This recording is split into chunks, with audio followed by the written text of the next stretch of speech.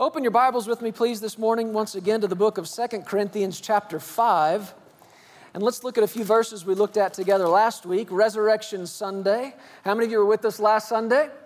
Oh, if you weren't here, we had a good time together. Easter's a good day to come to church. You know that, right? That's like the day everybody goes. And man, we started something last week looking into the Word, and I'm excited about it. I'm excited to see where it's going. And our foundation for this new series we've begun is here in 2 Corinthians chapter 5. And I want to look at it again, and these are some of the most familiar verses to church people. But just because you've heard something before, don't let it pass you by. Because there's a difference between what you've heard and what you know. And as long as something from the Word just remains something you've heard, you can still be talked out of it. You can be talked out of it when you hear something else. And this is what the enemy is always doing.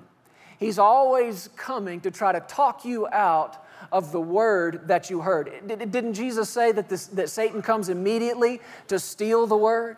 Well, this is how he does it. He brings you what looks like evidence to the contrary. He'll bring before you a different way of thinking, a different opinion, one that doesn't line up with the Word of God. And even if a scripture is something you've heard 1,000 times before, if it's not taken root in your heart and you've only heard it, then what Satan brings can talk you out of it. This is why these scriptures, whether they're familiar to us or new to us, we've got to meditate on them, church, until they get down deep on the inside. They take root in our lives, spring up, bear fruit. That's when something goes from just being something you've heard to now it's something you know. And when the Word of God is something you know, you can't be talked out of it. So let's look at some of these scriptures today and believe together that that's exactly what's going to happen in us, that these words are going to come alive. 2 Corinthians chapter 5, beginning in verse 17. I bet you've heard this one before.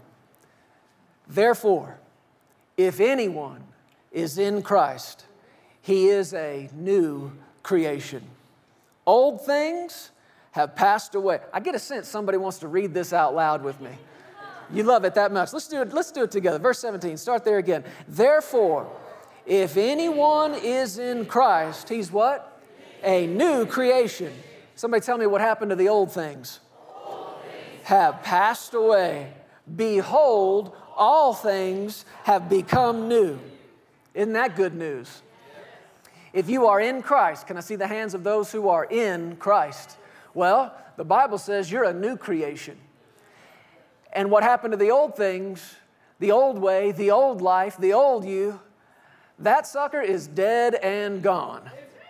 The old things have passed away, and all things have become new. Thank you, Lord. Somebody say, thank you, Lord. He goes on in verse 18 to say, now all things are of God, who has reconciled us to himself through Jesus Christ and has given us the ministry of reconciliation. I said to you just a moment ago, we all have a ministry. Just because you don't stand on a platform or behind a pulpit doesn't mean you're not in the ministry. Every one of us have been given a ministry. And what ministry is that? It is the ministry of reconciliation. We'll talk some about that today.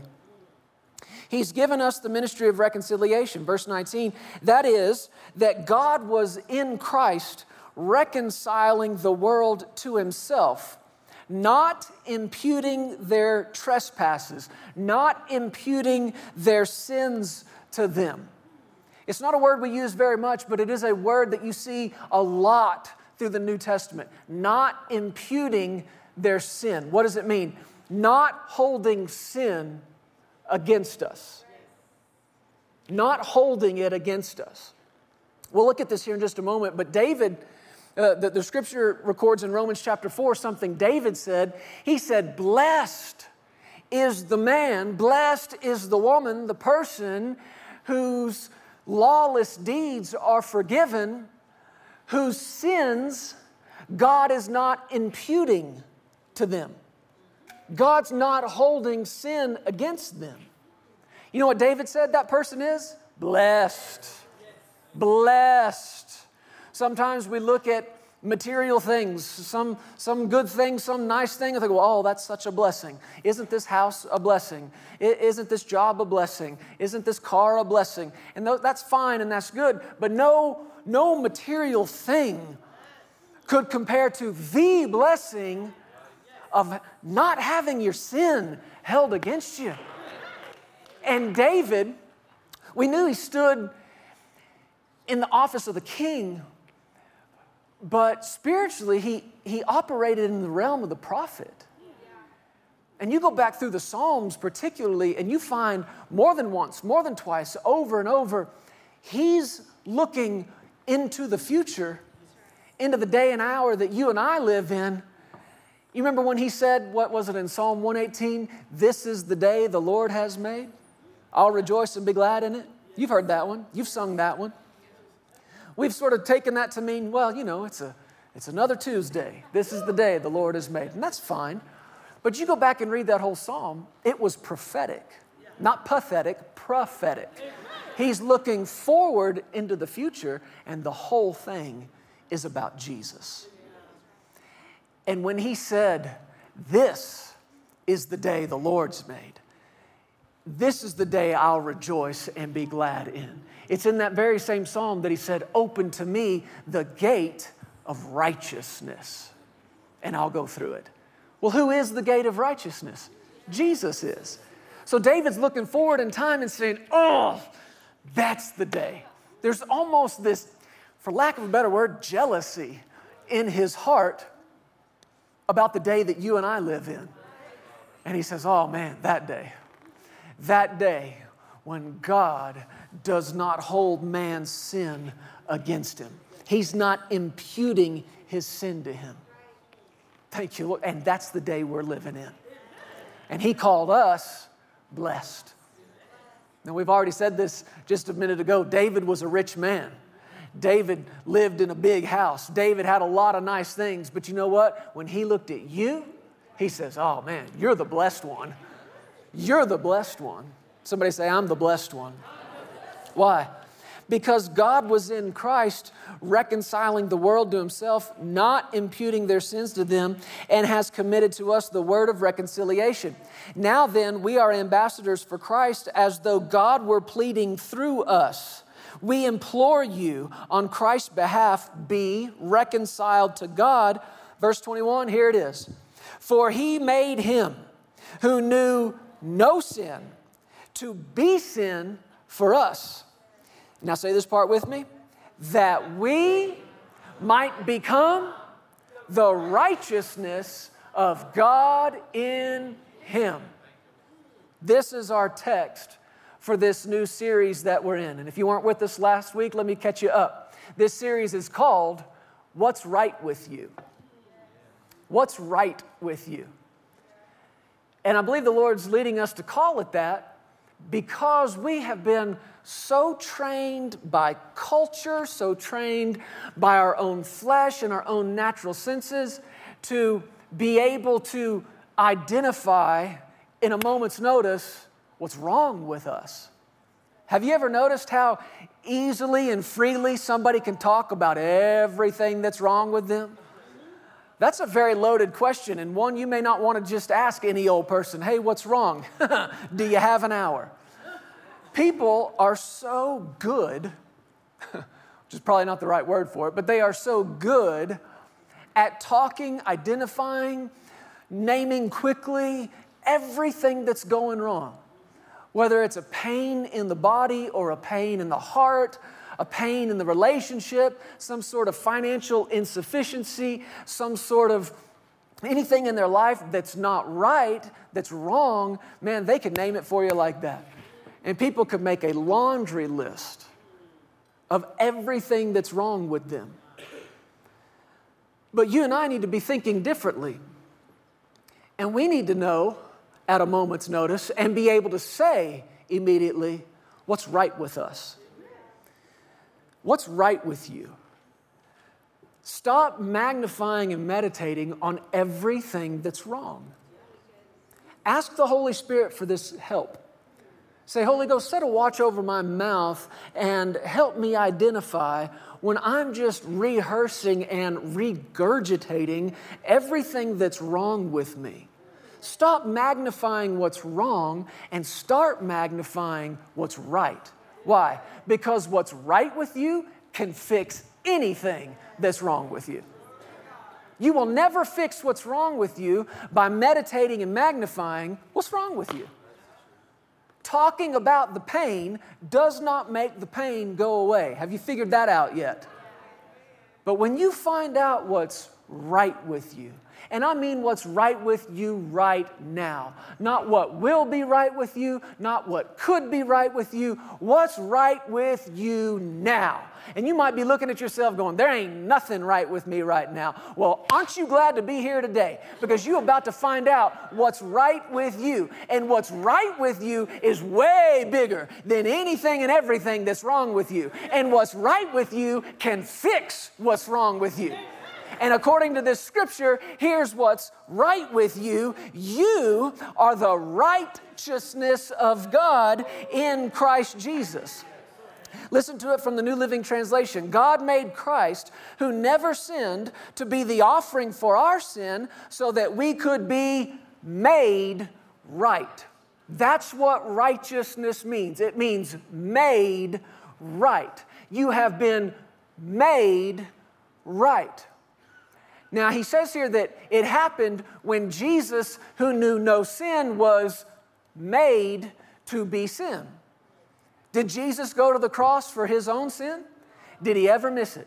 Did he ever make a mistake? Did he ever tell a lie? Did he ever break his word? Did he ever do anything worthy of that condemnation? No. And because of that, he had to be made sin. It wasn't a sinful act that put him on the cross. It was being, understand me when I say this, recreated. He was recreated. You and I were recreated, but we went from death to life. He had to go from life to death when he was made to be sin.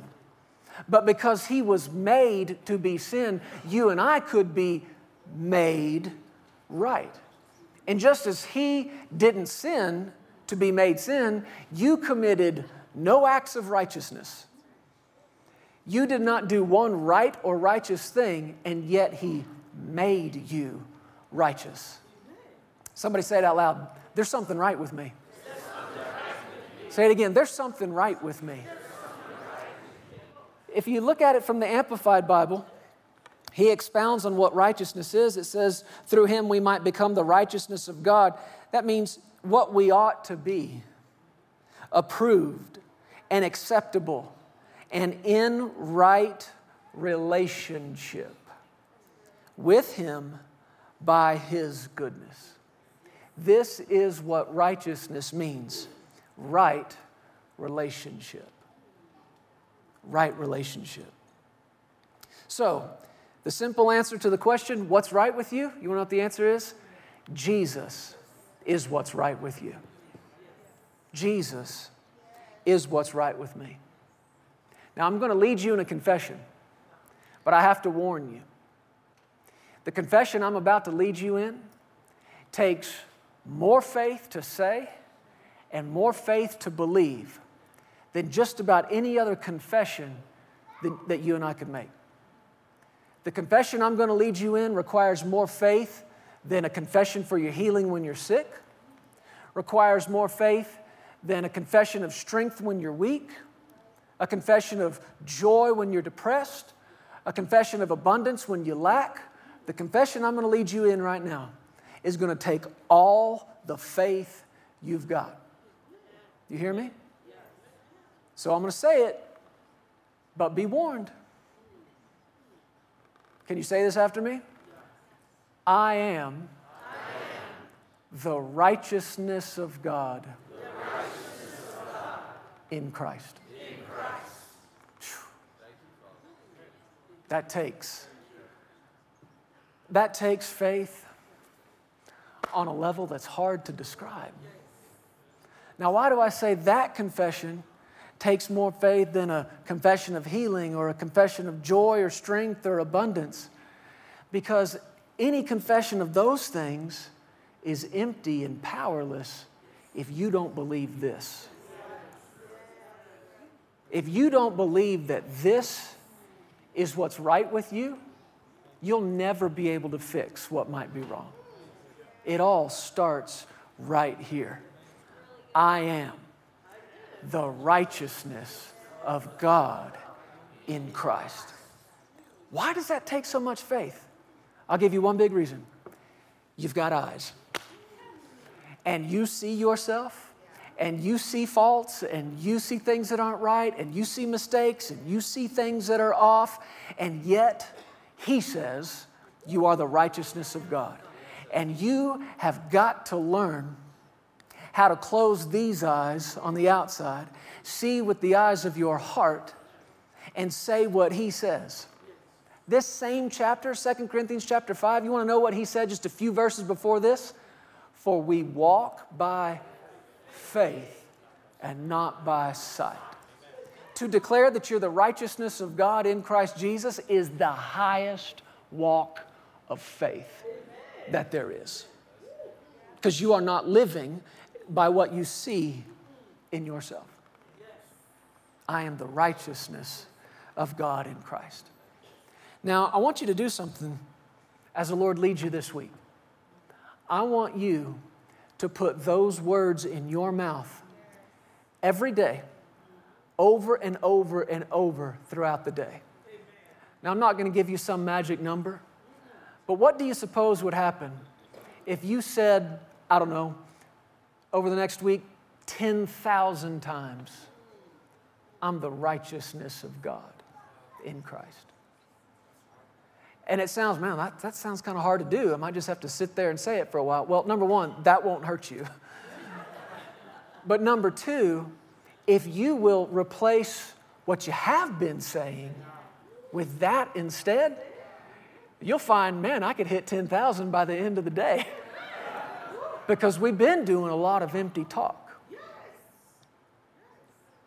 Now, I've become accustomed to this, as many of you have, in your life when something's not right.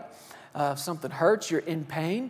We've been taught, and I hope you're doing this, that you confess the Word of God over that, and you confess your healing, or when you're coming up short financially, you confess abundance, and those things are good. I want some mind renewal in us this week. So just for a few days, will you do this for me?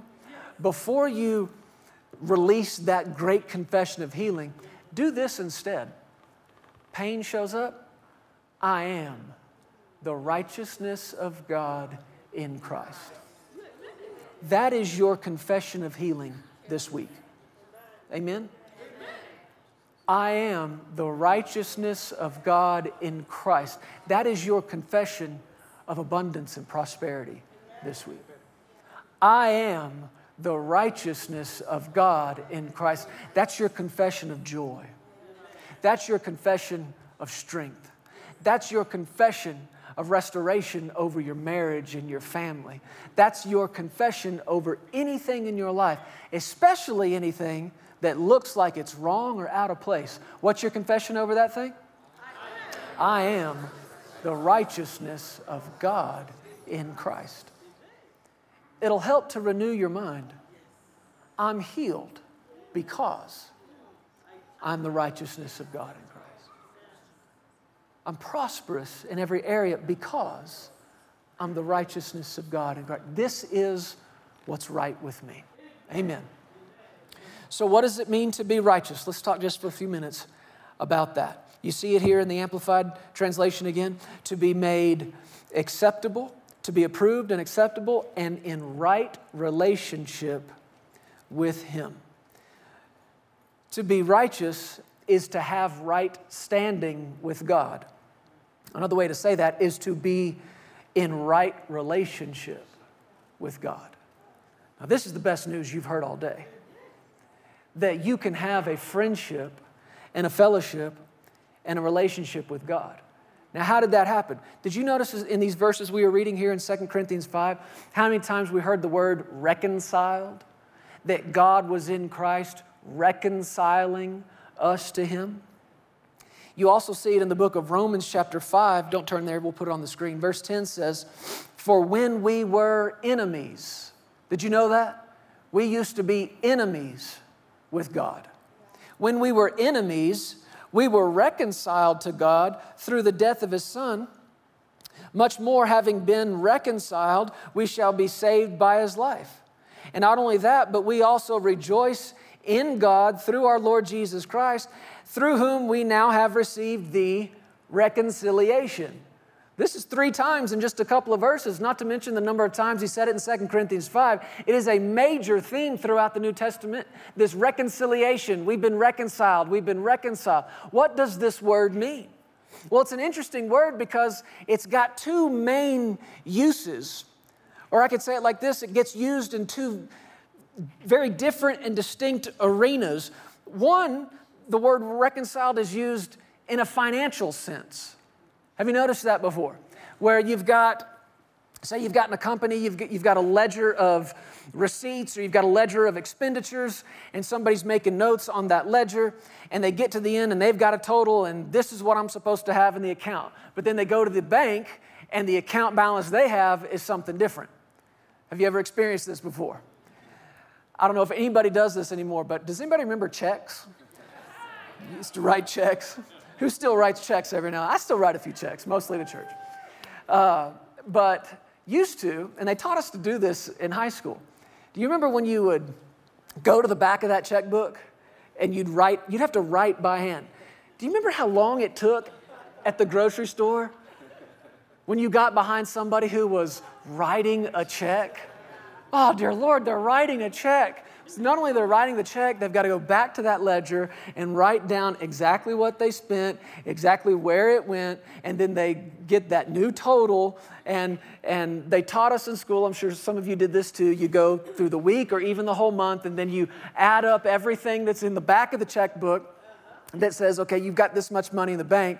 But then when you check the actual bank account, if they're off, what needs to be happening here? What do you need to do? You need to reconcile these accounts. Why? Something's off. There's distance between this number and that number. Something's off. Somewhere a mistake has been made. And guess whose fault it was like 9.9 times out of 10?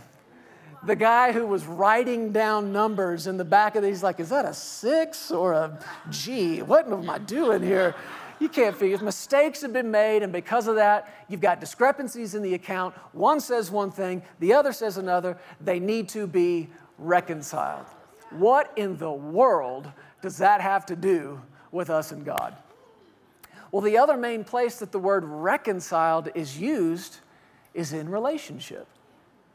It's used over here in this financial arena, but it's also used in the arena of relationships. When something's off.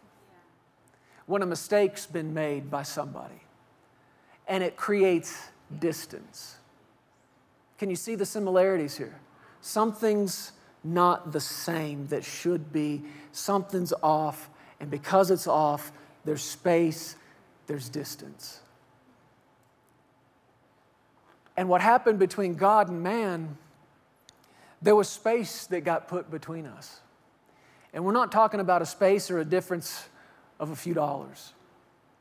We are talking about a breach so wide, so cavernous, that it seemed impossible that could ever be mended. There was so much space and so much distance between us and him that we had lost all friendship. We had lost all fellowship. Now, it breaks our heart to think about it, but God created man in the first place for this one reason: friendship, fellowship. And the man he created to fellowship with went on and opened the door to sin, and with sin came death.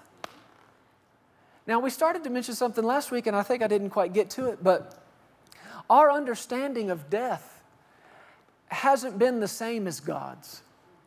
Because God told Adam and Eve, in the day you eat of this fruit, what's going to happen? You shall surely die. Now, our concept, naturally speaking, of death is cessation. right? When we think of death, we think there used to be a beating heart and now it's stopped. There used to be a flow of blood, now it's dried up. There used to be life and animation, but because of death, that body falls lifeless to the ground. That's death.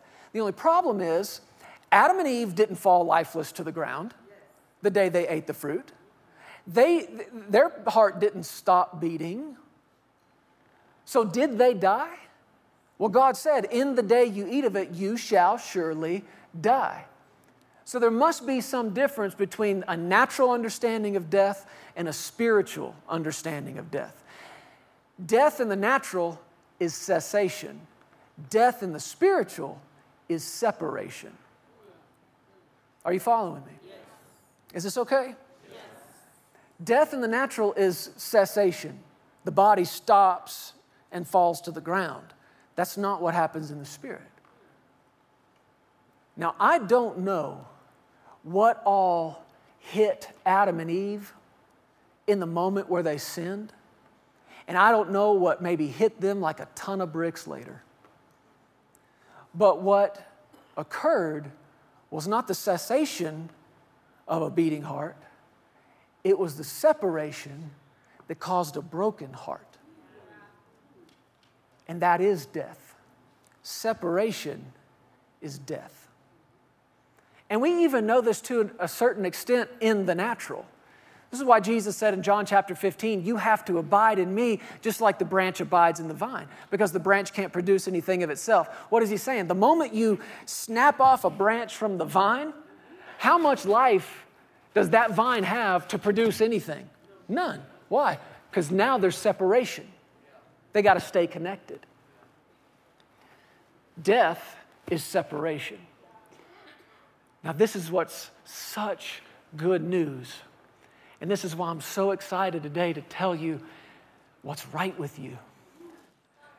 That friendship, that fellowship has been restored. We have been reconciled. The word itself literally means reconciliation. It means to restore friendship, to restore fellowship or harmony. It means to settle or resolve differences. We had some major differences between us and God, and it created some major space between us. But you want to know what he did? He went ahead and reconciled us to him. Not him to us to him. Just like those two accounts. You've got one that says one thing and another that says something else. Well, one has to be reconciled to the other. But God reconciled us to him. In other words, he brought us up. Our account was very lacking. Our account was deathly low. You know what he did? In Jesus, he brought us up. And he reconciled us and restored to us that fellowship, that friendship. It's like God was looking at us and saying, you want to be friends again? Can we be friends? You know exactly what I'm talking about. I bet you everybody in here can think of somebody you used to be close to. And for whatever reason, there's space between you now. If you're married, you know exactly what I'm talking about.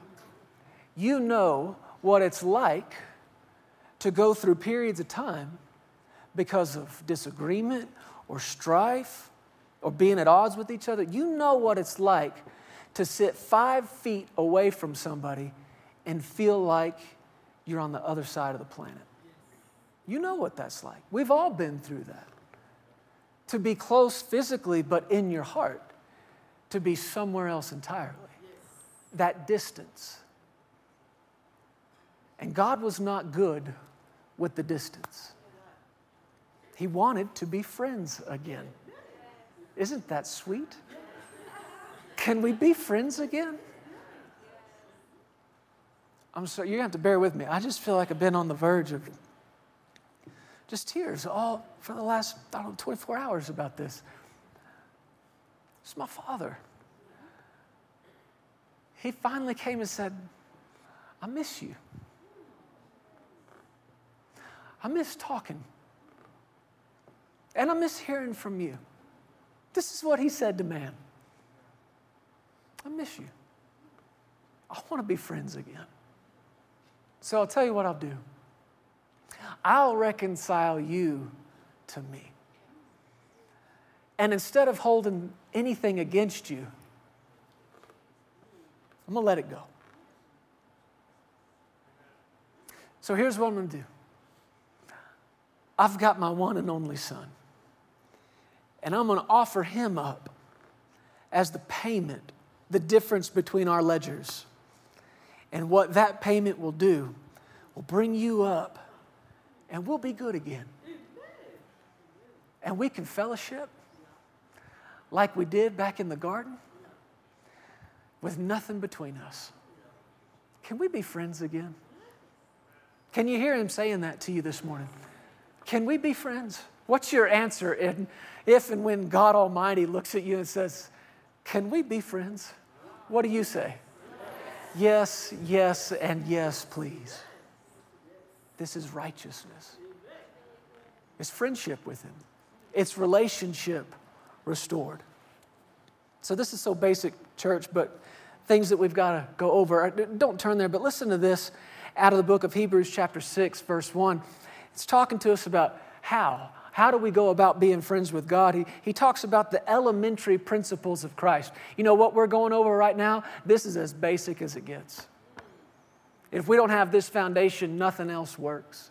What foundation? I am, say it with me, the righteousness of God in Christ. Okay? Well, how? How did you become that way? Well, like last week, we said we were reborn this way. When you accepted Jesus into your life and you became a new creation, old things passed away, all things became new. You were reborn righteous. Here you see further how we became this way. He talks about the elementary principles of Christ. He talks about going on from that. But look, he says in this verse that he talks about the foundation. Go to the next part of this verse for me. The foundation of repentance from dead works and of faith towards God. These are the basics right here. A friendship with God can be had, can be restored, you can be reconciled through these two things right here. Let me kind of work them backwards for you. It takes faith. It takes faith. We already know that we're not made righteous by our own works, but made righteous by faith. Again, don't turn there, but the Bible says in Romans chapter 4, verse 9, talking about Abraham, he says, this blessedness, does it come on the circumcised only or on the uncircumcised also? For we say that faith was accounted to Abraham for righteousness. Now, he goes on and says in verse 23, now it was not written for his sake alone that it was imputed. See, God's not holding sin against us. He's holding righteousness to us. It was not written for his sake alone that righteousness was imputed to him, but also for us. Righteousness shall be imputed to us who believe. This is how we enter into this right friendship and relationship with God. It's not through our works. It's not through checking off a bunch of items on a list. It's through faith. Through faith. And the Bible says about this man Abraham in James chapter 2, verse 23, the scripture was fulfilled which says, Abraham believed God, it was accounted to him for righteousness, and he was called the friend of God. Can you see there the connection between righteousness and friendship with God? But let me just touch on this in the last couple of minutes that we have.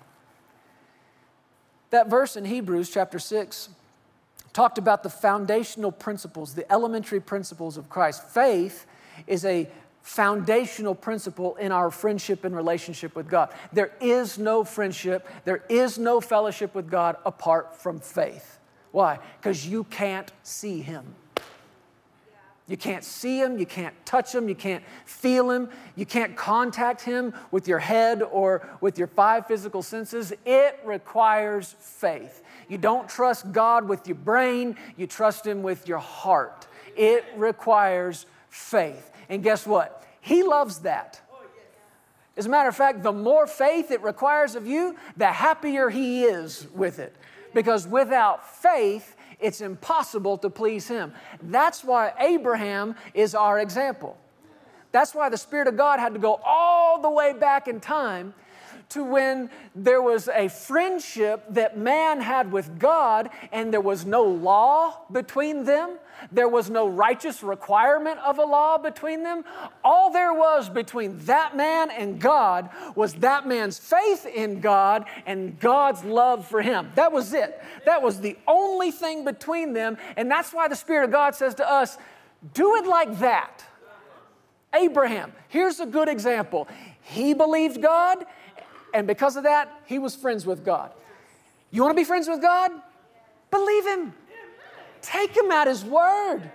Don't live by what you see. Don't live by what you feel. Live by what you believe. And you can be besties with God. You guys can have a solid friendship. This is foundational. It does not get more foundational than this. But faith is not the only thing He mentioned. What else did He say? Repentance from dead works. Repentance. In the book of Acts, I want you to look at a verse with me. I got a lot of scripture for you, so just if you want to, close your Bible and just listen. We'll put them on the screen. But the Bible says in the book of Acts, chapter 3, let me paint the picture here. Peter and John were going up to the temple about the 9th hour to pray. And there was a man that had been laid there who was lame from his mother's womb. And he's begging alms from them. You know the story. Peter looked at him and said, I left my wallet at home. Silver and gold, I don't have any on me right now. But what I do have, I give to you. In the name of Jesus Christ of Nazareth, rise and walk. He reached down, took that dude by his hand, jerked him up. Immediately, the Bible says, his feet and ankle bones received strength. He went walking and leaping and praising God, and it draws a crowd of people because he's been laying there for like the last 40 years. And everybody starts coming up to see what's going on. And the Spirit of God hit Peter, and he began to preach. And he began to preach with boldness and with confidence. And he starts preaching about Jesus. He said, y'all know Jesus, don't you? He's the one you crucified. It takes some boldness to talk like this. Now, I'm going to save this for another week, but the Bible says the righteous are as bold as a lion. Here's a man made right with God. And out of this righteous man comes this fiery, bold message. And he starts telling them about Jesus, whom they crucified, who God raised again. And I want you to see what he said in the middle of this bold message he's preaching. Acts chapter 3, verse 19. He shouts out, repent. Come on, it takes some boldness to tell a big crowd of people, y'all need to repent. He said, repent, therefore, and be converted, that your sins may be blotted out. So God won't hold your sins against you. How did that happen?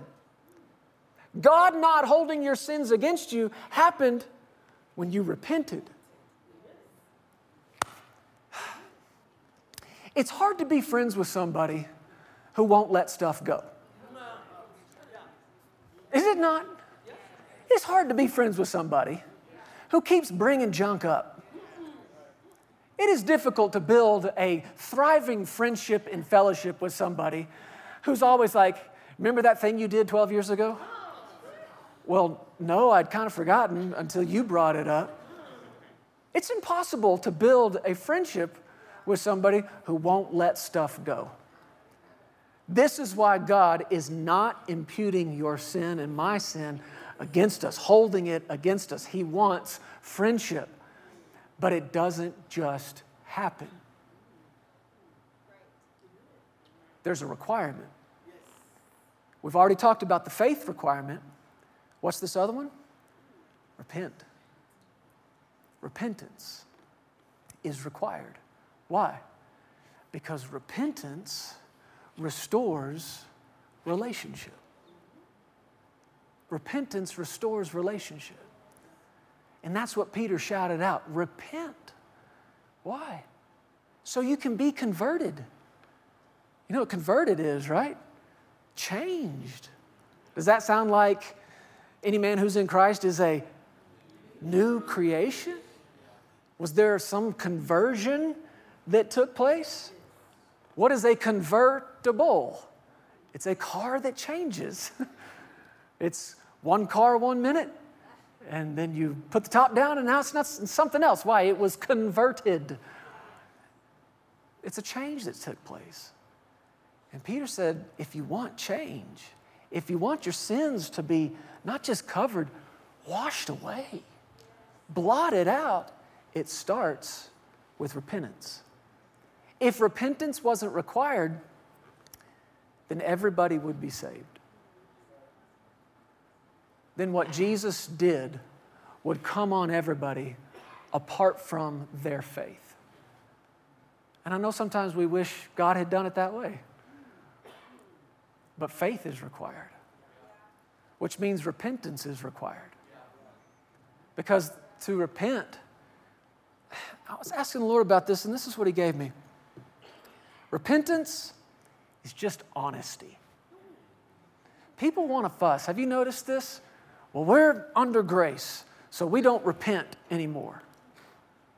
You may want to check that out. I don't have time, but Jesus speaks in the book of Revelation. Well, I do have time.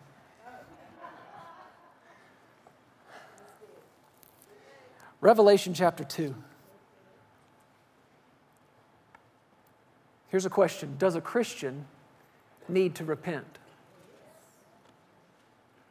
Revelation chapter 2 says in verse 1, this is Jesus speaking to the angel. Some translations say the messenger. Scholars believe he's speaking to the pastor of this church and to the church as a whole. To the angel of the church of Ephesus write, these things says he who holds the 7 stars in his right hand, who walks in the midst of the 7 golden lampstands. I know your works, your labor, your patience, that you cannot bear with those who are evil, and you have tested those who say they are apostles and are not, and have found them liars, and you have preserved and have patience, and have labored for my name's sake, and have not become weary. Nevertheless, I have this against you, that you've left your first love. So who's he talking to? An unbelieving sinner? No. This is the head of the church at Ephesus, the Ephesian church. This is to the church at Ephesus, the biggest church in the known world. And he goes through the things they've got right, the things they're doing good. I know your works, I know your labor, I know your patience, I know what you've done, I know your stand of faith that you've taken. And he's, in a sense, applauding them for these things. But he said, nevertheless, I have this against you. You've left your first love. So what do you do about that? Remember, therefore, from where you have fallen and repent. Do Christians need to repent? He's writing to a whole church and the shepherd of that church. Repent and do the first works, or else I will come to you quickly and remove your lampstand from its place unless you repent. Now, what is it they are repenting of? Leaving their first love. They're repenting of letting something get between them and their friendship with God. yeah, I know you're doing a bunch of good stuff. I know you're doing a bunch of right stuff. And I know you're doing it for me, and that's good. But remember when we used to just talk? Remember when we would just fellowship with each other? You've left that. And there's a lot of people, you hear it now. Christians, we're the righteousness of God. We don't need to repent. He just told the whole church, repent. Repent. He said the same thing to another church in the very next chapter. I'm telling you, repent. Repentance restores relationship. And what we want is not distance between us and Him. We want intimacy. We want closeness, especially after everything He's done to reconcile us, to bring us back up, and to restore us to right fellowship with Him. We don't want anything getting between us and Him. Now, where He's concerned, nothing can separate you from the love of God. But do you remember the day that Peter met Jesus? And I won't go through the whole story, but Jesus told Peter, launch out into the deep and let down your net for a catch. And Peter said, well, we fished all night and didn't catch anything, but that's your word, we'll give it a shot. He goes out there, they let down their net, they pull in this net-breaking, boat-sinking load of fish. This miracle happens right in front of Peter. And you know what he does? Instead of lifting up his hands in praise and thanks and say, wow, what a man of God this must be. Oh, this is the Son of God. You know what he does? He falls to his knees and says, get away from me. Now, if that ain't mixed up, I don't know what is. This man just filled your boat with fish. Get away from me? Get away from me, depart from me, for I'm a sinful man. Now, as far as God's concerned, nothing's ever going to separate Him from us. But there are things that try to come and separate you from Him. We'll talk more about this as the Lord leads us. But repentance is a gift. It's the gift of coming back into right fellowship with Him. Now, nothing you can do from the time you're born again till now can make you and I don't go back and forth, righteous, unrighteous, righteous, unrighteous. But the Bible does say, confess your sin. And He's faithful and just to forgive you of your sin and cleanse you of all what? Unrighteousness. We're living in this world. And how many of you would be honest enough and raise a hand and say, yeah, I got born again a while back, but I've made a mistake or two since then?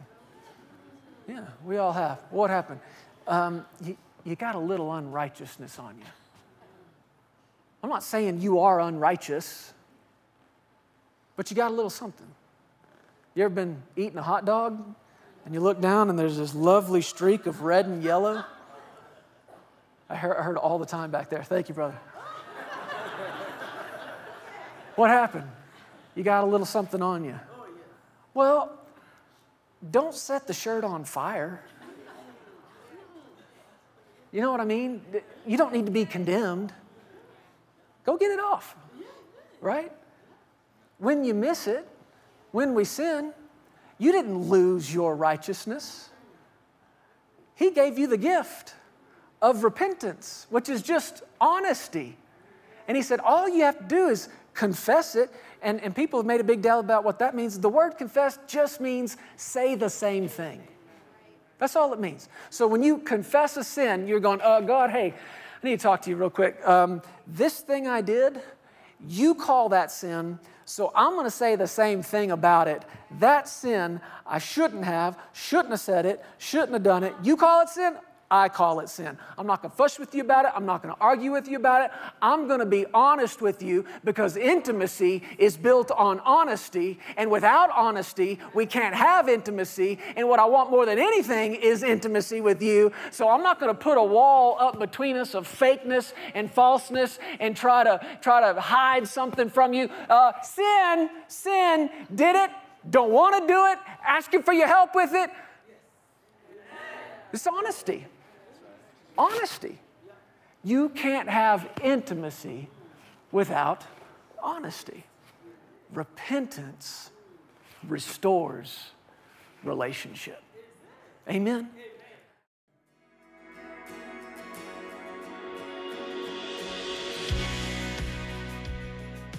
Thank you so much for tuning in today. We hope you enjoyed this message. If you need someone to pray with you, there are several ways for you to contact us.